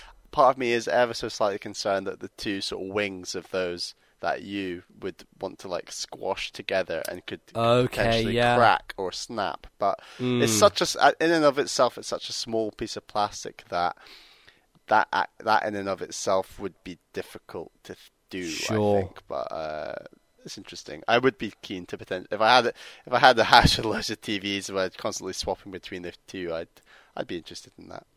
Yeah, totally. So let's talk about the big guns then, because this direct was mainly focused around 2 games coming out very soon. As Jeff Gerstmann said, like, does ARMS have legs? Yeah, we're going to find out pretty soon, I think. So ARMS was the first one they focused on. We had a release date of June 16th, I think a little later than maybe people imagined. I actually think that's kind of smart because, for me anyway, like there's a big game coming out in May, which is Fire Emblem, which it's a 3DS game, but I think it's still like a significant game in Nintendo's portfolio as opposed to these other 3DS games. I don't think are as significant. And then obviously you have Minecraft on the Switch, so you're kind of covering your bases there. And then you have ARMS coming out in June, which is literally, it comes out the Friday of the week of E3. So E3 happens, and then we get to play ARMS, basically. So hopefully they won't spend too much of their time at E3 talking about this game, because it will be out, essentially, as soon as it's done. So a couple of things revealed. A new character called Min Min. She has dragons on her arm, and her arms are made out of ramen. And then we also have a 4-player versus mode, which was revealed, which certainly got me a bit more interested in the game. Like, it gave it a bit of more a Smash Brothers dynamic that I thought was very cool. But from a base level, there wasn't too much information given about like single player mode or anything to do with like what the broader kind of context of ARMS is going to be, aside from just fighting in arenas online. And I know it's a fighting game, so that's going to be the core of it anyway, but for me, I need to know more about this. And I think ultimately I need to play this game before I can make a decision. So I was very surprised they didn't announce any kind of, test fire-esque thing. I imagine it'll probably happen, but it would maybe a little early for them to do one. I think the Splatoon one was generally like more of a marketing thing than anything else. But they'll get to ARMS, and yeah, I don't know. How do you feel about this game so far, Bally? It's definitely grown on me as we've gone on. It has grown on me. A lot of the negativity with ARMS was couched in Nintendo's focus on motion controls at the Switch reveal, which just brought it down in everyone's estimation, I think. Yeah, and like it's the Switch reveal and everyone gets hyped up for the biggest Nintendo names. We're talking Mario, Metroid, these sorts of games, and it's right at the top of the show, and it was like, here's ARMS, and it's motion control, and everyone's like, oh God, what is this? And at that point in time, we didn't know you could use a normal controller with it either. We didn't know you could use a normal controller. I'm incredibly intrigued by this game. I love the art style. It's like it looks like a Nintendo take on Overwatch, which in and of itself is very cool. Yeah, totally. I think the character design is fantastic. I completely agree with you, MBZ. The two things for me are the multiplayer is looking good. I'm liking the sort of variety of characters, the variety of weapons, the variety of modes multiplayer wise. But the two things I really need are an in-depth single player. And something akin to or deeper than what we got with Splatoon. Like, it has to be something a bit like that. Something where you can just really kind of hone your skills and go away from the online melee that it is and practice by yourself. And secondly, like you said, I just need to try this thing. I need to get my hands on it. I'm not adverse to being... I'd be keen to play this game using the Joy-Con and not do traditional controls, definitely. Yeah, I'm certainly going to try it and see which one sticks. I imagine the Joy-Con will be like Splatoon, where, a lot of people didn't want to use the motion controls, but the best players of Splatoon are motion control players. Yeah. I imagine the best ARMS players will probably use the Joy-Con. We just need to try it out. So I think this game has an awful lot of promise, and I'm not writing it off yet. It needs to do a couple things more before I get this at launch, let alone perhaps at all. I need a couple of things. And we were discussing this at the time, MBZ, but this game is either going to like crash and burn like a Codename Steam, or it's going to be huge like Splatoon, and like it's very difficult to see it doing something in between those two. Yeah, it's. I think that they need to do a good job marketing this thing, and your Overwatch comparison is apt because that game was so successful because Blizzard's marketing of it was fantastic. Like all those animated shorts, and they're using these characters as this kind of stepping stone to get people interested in the game. And I think Nintendo has the ability to do that with ARMS, and I have no doubt there will be amiibo with fucking springy arms that you can move about and all this shit. And I also have no doubt that if this does well, that these characters will be in the next Smash Brothers and all that stuff. But first of all, they need to give us more compelling reasons to be interested in it, because it was cool watching the fight, but the fight and the commentary was a segment. Sport, is it? It's just you no, need to experience it. It dragged that section, I think. And, we can talk about this more broadly afterwards with some of the email stuff, but there was a weird mismatch between the bullet point, just rapid fire, and then the let's go in deep on ARMS and Splatoon, because it felt a little bit of a disconnect going on. But yeah, I definitely want to try the game. That's my number one thing, is I need to get my hands on it and see how it feels. And that will very much influence my decision on whether this game is worth the time or not. So I'm confident one of us, or perhaps both of us, will be, this game is crack. Like, we need it. Like, we'll try that demo and it'll just work. And I think that's the thing with this game, is beyond the modes and the single player and what everyone else was going to talk about. If the game feels good, like a first person shooter, like any other shooter, like a fighting game, that's the hook, isn't it? Because you're doing that same action a lot of times, because that's ultimately what the whole game's structured around.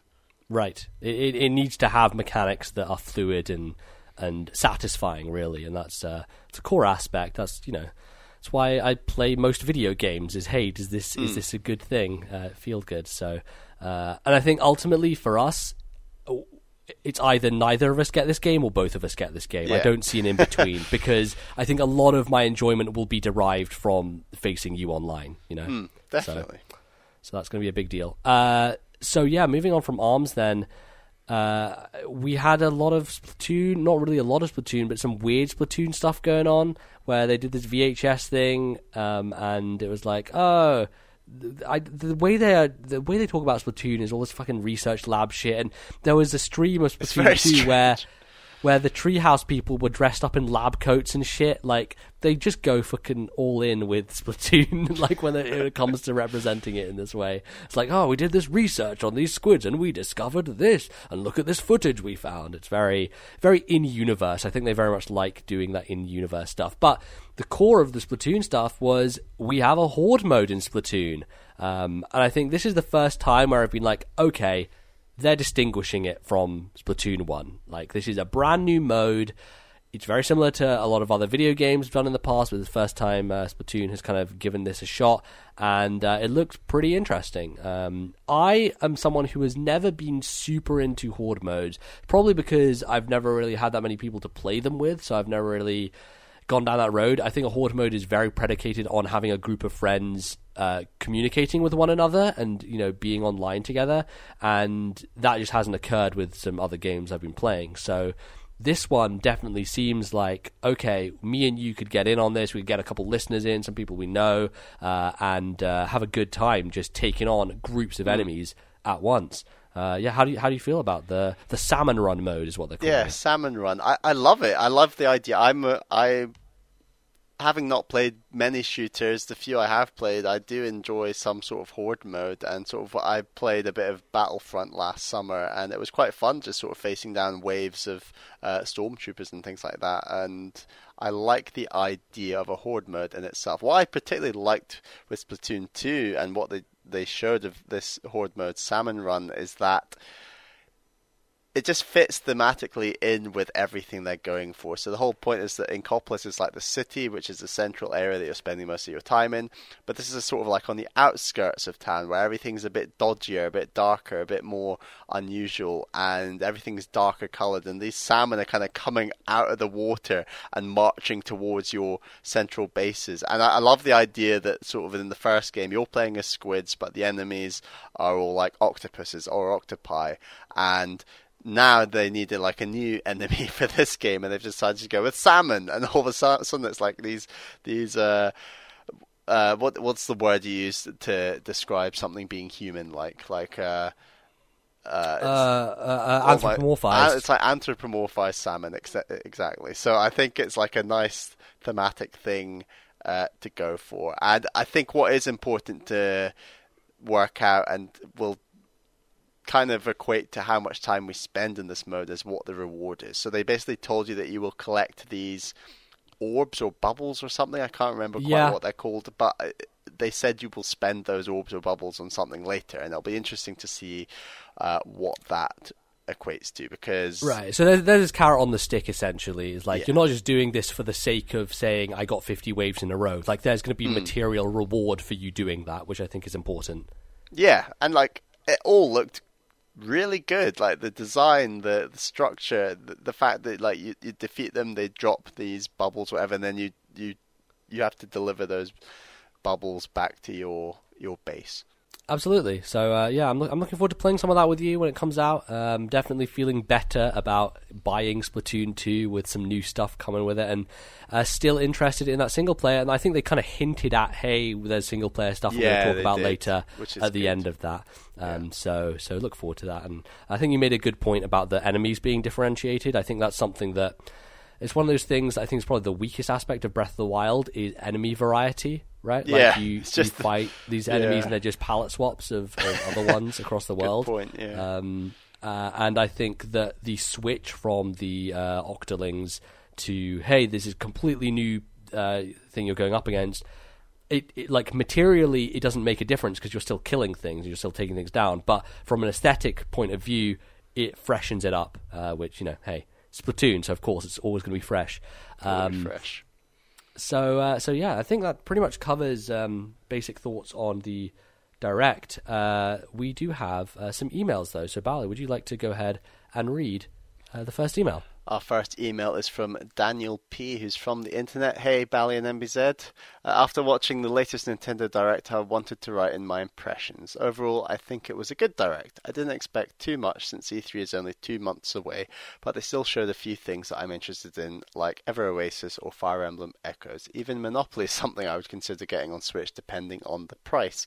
But the two big things were obviously ARMS and Splatoon 2. I was already able to try out ARMS at a Switch preview event, and even though I'm not that much into fighting games, I really enjoyed it. After what they showed yesterday, I got even more excited for this game to come out. While the new characters and the different weapons were interesting, the new maps we got to see were what caught my attention the most. Them and the commentator. I hope he will be in the finished game as well, maybe as an option you can turn on and off. My favourite part of the Direct, though, was the new Horde battle mode with Splatoon. I could easily see myself enjoy that mode the most if there are enough maps. Lastly, I want to talk about something I haven't seen mentioned by a lot of people, the Direct's new style. I liked how they changed the design and structure, but I think they went through most games in too short amount of time, and I got an eShop Reel vibe from it. I honestly couldn't take all the information in because of that. It also makes each game shown this way feel less important in my opinion. Granted, some of them are, but not all. I know most people probably like it this way, but more because it means the viewer is less likely to get bored at this pace compared to how they talked about some games for too long in previous Directs. But I wish they would still take a little bit more time to spend on the bigger games. Keep up the good work. Okay, so I think it is interesting to discuss how the Direct was fashioned, because we have our new main man, Yoshiaki Koizumi, my favorite dude at Nintendo right now, the king of the hill, who took up the presentation style for most of the January Switch reveal event. What's his official title? I actually am not sure what his official title is. I know he's kind of the head of a lot of software stuff right now. Right. He's kind of overseeing a lot of that, like the studio's SPD, or I think it's EPD now because they fused SPD and EAD together, so it's EPD, I believe. I might have fucked that all up, but I believe that's the kind of hierarchy that's going on. Because you have Takahashi, who's kind of in charge of the hardware as well. I think that's correct.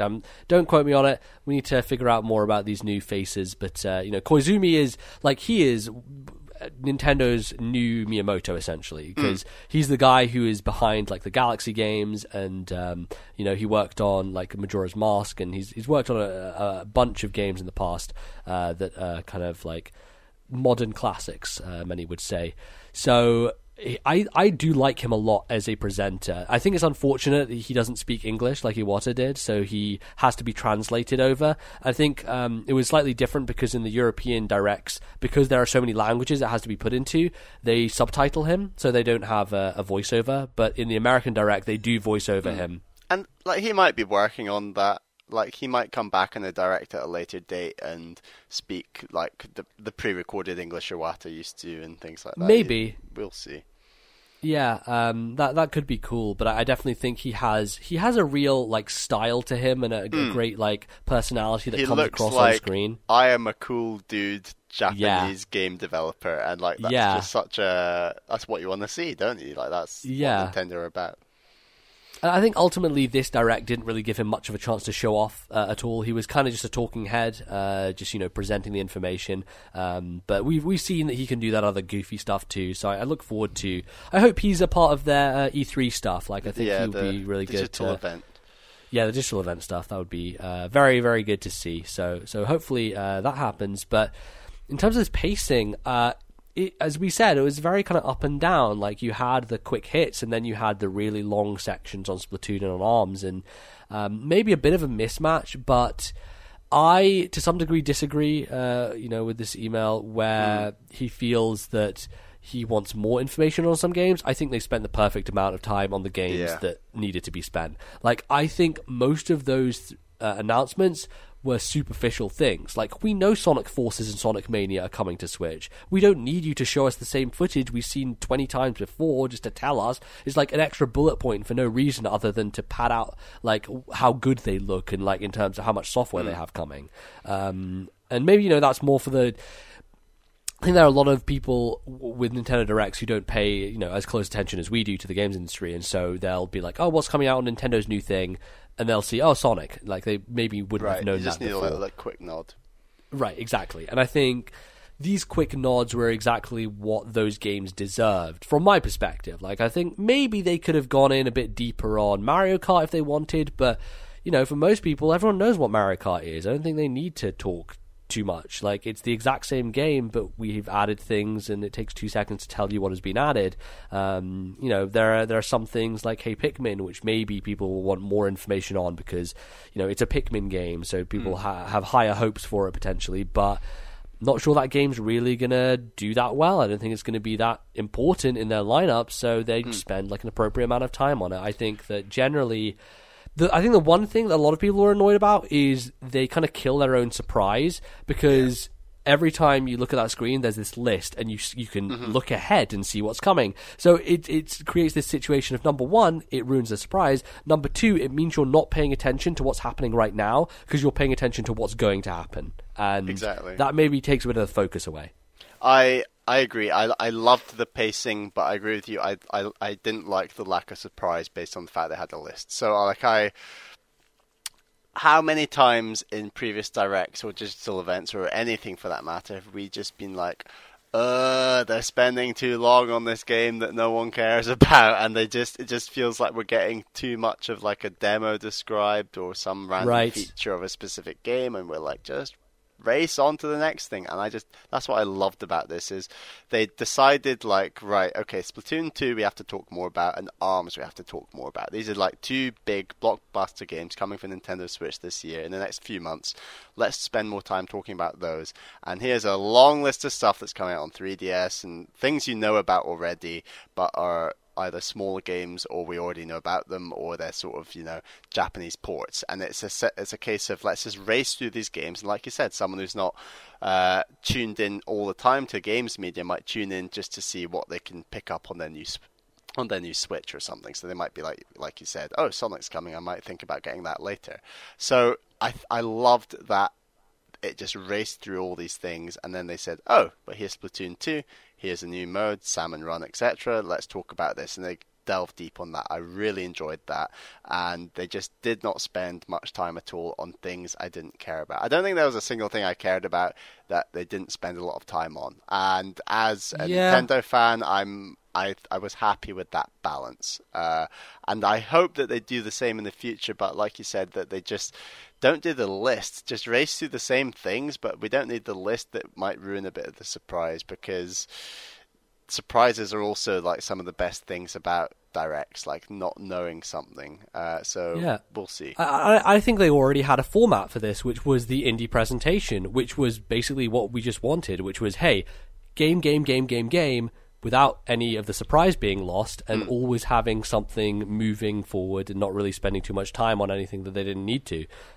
So that has kind of been solved to some degree. But, again, that production is a production of Nintendo of America, whereas this production is a production of, the Japanese arm. So, you can kind of see the different styles going on. Obviously, they kind of vet it and put it through different processes for different regions, but it's definitely a new thing, and there was new logos and stuff at the start. I definitely think that they're doing a bit of a soft reboot almost of the direct format, and I appreciate that, because I think they need to break away, make it distinctive, and get these new faces out there, and that's great. Having Koizumi, really enjoyed his presence, so I look forward to what they do with E3.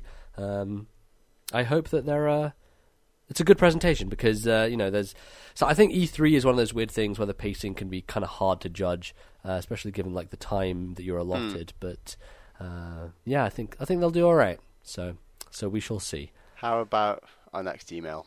Yeah, let's do it. Our next email is from Acerbus, who's from the internet.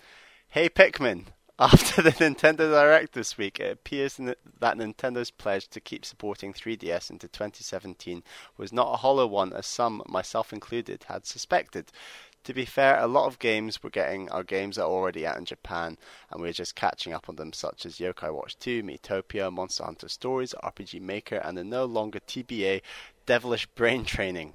See, Acerbus is someone who got the joke. Right, he gets it. But that's not to say that 3DS is not being supported in Japan, with Lady Layton, Dragon Quest XI, Radiant Historia Remake, and the Great Ace Attorney 2, in decreasing order of how likely they are to be localized, along with Hey Pikmin, Kirby Downloadables, Ever Oasis, and even a kind of new Fire Emblem game. Were you guys surprised by how much 3DS content is coming in 2017? Is it possible that there is still more to come? Are Nintendo scared of killing off the 3DS prematurely without a dedicated handheld to replace it? Acerbus. Yeah, it's a very interesting question, and one that, at the end of, I think, 2015, people were questioning how much life the 3DS had left in it, because I think 2015 was kind of a bad year for that system. Didn't really have anything significant coming out on it, and, it was hitting the kind of 4-5 year mark of a handheld where you're thinking, okay, they're probably going to reboot it, but because of Nintendo's unique situation with the Wii U tanking so horribly, and the Switch being on the horizon, they felt like they needed to keep the 3DS around, and last year it was like the RPG maelstrom when it came to 3DS. Like, so many things came out there, and it was all capped off by Pokemon Sun and Moon, which, guess what, gave it a shot in the arm and had brand new people like picking up the system and getting that game. So to that extent, I'm not necessarily that surprised. I do think that in Japan especially, it makes way more sense, because the 3DS is the video game market there. Like, that system is probably in 20 times more homes than the PS4 is. Like, it has a market penetration that no other system does right now in the current marketplace. So having things like Dragon Quest and Ace Attorney still popping up makes perfect sense for that region, because we need to see how the Switch does, and whether it's successful or not very much determines the lengths to which 3DS will continue getting support. And I think as we've seen so far, the Switch has been selling incredibly well. Like, it's doing very successfully. It's hard for people to find, but I need to see how much better the Switch does along this year in order to get a better idea of whether or not Nintendo are going to think about bringing over 3DS games by 2018. Because I'd love to get the 3DS version of Dragon Quest XI. The more likely scenario is we just get the Switch version, which is the PS4 one. I'd love to have Radiant Historia remade, but how many people are going to buy that potentially? Obviously, the Great Ace Attorney, like, there's no fucking chance in hell when the first game of that wasn't even localized. So these games are all coming out in Japan because the 3DS is so strong there. Do they come here? That's the question. Yeah, I think as long as you have 3DSs selling and you have games selling for those systems, regardless of whether that's Japan or the rest of the world, you can't just cut that off because there's a new system when the market share that those sales make up and the amount of turnover and amount of revenue that is created by those sales in terms of Nintendo's pocket. You can't just take away those revenue streams and immediately replace them. Like, it's a gradual process, and the Switch has started very well, but it has only been out like a month and a half, 2 months. So we just have to wait. And like you were saying, MZ, like, the Game Boy was meant to be a third pillar for a while, and that wasn't because it was never going to be a third pillar or was always going to be a third pillar. It was just hedging their bets and making sure that if the DS did fail, which it didn't, that the Game Boy could be the brand that Nintendo stuck with. So the 3DS brand is a strong brand, and you can't get rid of a strong brand without replacing it with an even stronger brand. And the Switch isn't yet a stronger brand than the 3DS. So you just have to be careful when you spend so much money and put so much effort into building up a base of units sold and a library of games that are very, very strong,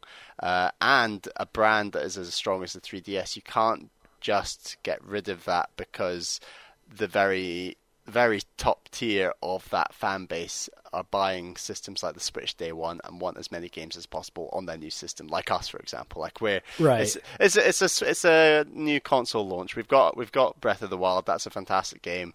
Like we've mentioned before, there is a big game coming out every month up until July, already confirmed.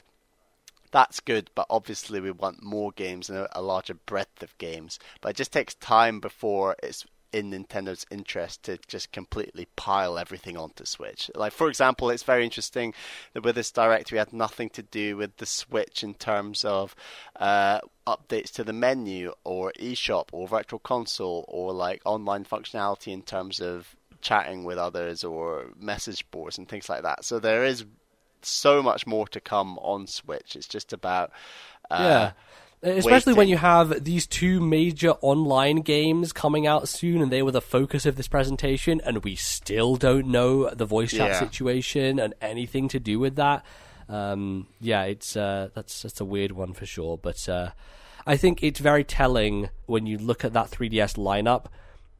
90% of those games are, hey, this is for the Japanese market. Why don't we localize this so we have some software in the West as well?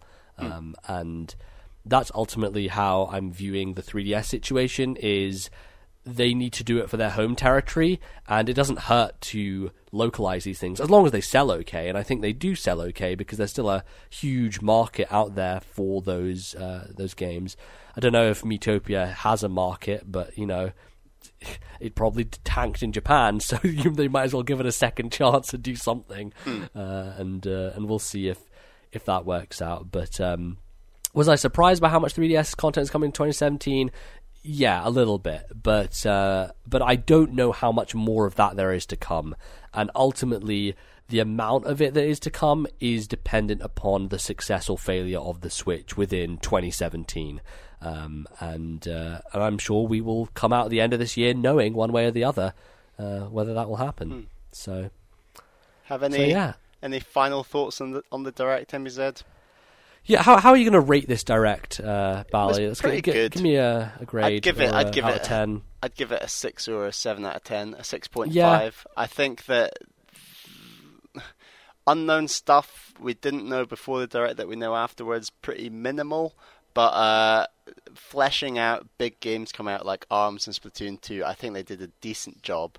And they just have a lot more games, even if many of those are on 3DS. And I think combined with the Nindies Direct they did, if you're looking at the potential of investing in a Nintendo Switch and the games coming to that system, I think you've definitely seen enough, before we've even mentioned E3, to think, hey, actually, there's a lot coming to the system that is very interesting between indie games and stuff like Splatoon 2 and ARMS and other Switch games that were shown. Yeah, the thing that's really stood out to me since the Switch launched is every week there is a significant eShop game to be talking about, and that is something that, you know, the conversation around Wii U never really got to that point. And we had Zelda, that was great. Then Snake Pass came out, and a lot of people were kind of chatting about that. There was some buzz. Then some Graceful Explosion Machine, that shooter, came out, and people were having a chat about that. And just recently, Mr. Shifty came out, which is that kind of Hotline Miami style top-down like action game, which just came out. Like, there are, it seems, especially from the release dates coming out of this, that like every week on the eShop, there's going to be something coming out that people are somewhat interested in. And it's not just ports from other platforms; it's like indie games that are either coming here for the first time, or exclusive to the Switch, or have a timed limited window. That's great, because I really think that has been something that has helped people stay engaged with the system, even though we have these kind of larger gaps between the big releases. So far so good, I would say, in terms of kind of keeping a pace to the Switch releases. Guess we now just have to look onto the horizon at Big E3, which, like has been mentioned, is a couple months away. Yeah, it's way too close, and before we know it, we're going to be there. So, very much looking forward to that. I think we're going to get some cool announcements, and Nintendo have something to prove, I think. So, I think this is a year where they need to really bring out the guns. So, I'm looking forward to it. But that, my friends, is going to be the show for today. It's going to close things out. I hope you enjoy it. It's have to have every time there's Nintendo Direct, got to have a big old discussion about it. And that was our thoughts. You can send your thoughts as well to the podcast at various different places about various different things. Mainly, though, through our email address, which is, Bally. Our email address is thisnintendolife@gmail.com. That's thisnintendolife@gmail.com. Send us an email. Send us your thoughts. Yeah, absolutely. I think we still have a few emails, but we'd like to get some more, going back to a regular email segment next time. So if you've not written in before, let us know. Give us some thoughts about any topic Nintendo, anything video game related. We love hearing from you. It's always a good time. You can find us in various places on the internet. On Twitter, I am at LordNBZ. Bally, what is your name? On Twitter, I'm at Ballyman91. That's BALLYMAN91. And you can also follow the podcast Twitter account. That is at TNL Podcast. That is the best place to go for everything podcast related, from videos on our YouTube channel to our cries for emails, and letting you know when all the latest segments are broken out on YouTube, and the whole podcast goes up on iTunes and other podcasting apps. Absolutely, and you can find that YouTube channel at youtube.com/thisnintendolife. You can find us on iTunes and other podcasting applications, no matter what you have, by just searching for us, This Nintendo Life, and you can subscribe to us there. That's always a good thing. And you can also review us on iTunes. That's also an important thing, perhaps the most important thing regarding the show. So we always appreciate it when you take time out to give us a review. Helps us greatly. That, Bally, is going to do it for this week. We'll be back in a couple of weeks' time with another episode of This Nintendo Life, and we'll continue the march onwards towards the electronic triple, which will be a fun time for all. Thanks for listening, everyone. See you next time. Goodbye.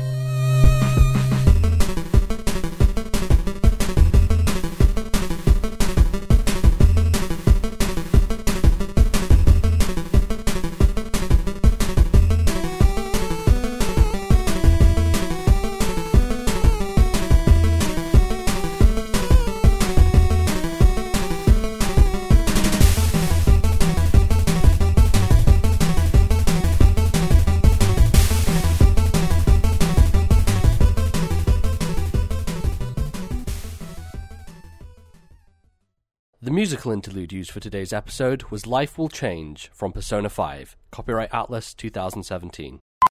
We got to see where my attention... Let me start the sentence again. Alright, wait, sorry. I literally ran away because my nose was going crazy. All right. So You thought, it's a long email. Let's run away. I'll come back. I'm just going to go and get my It's all going to work tissues. out. Oh, no, but Bally cocked up. And I come back and the first thing I hear is you just fucking it up. So that works.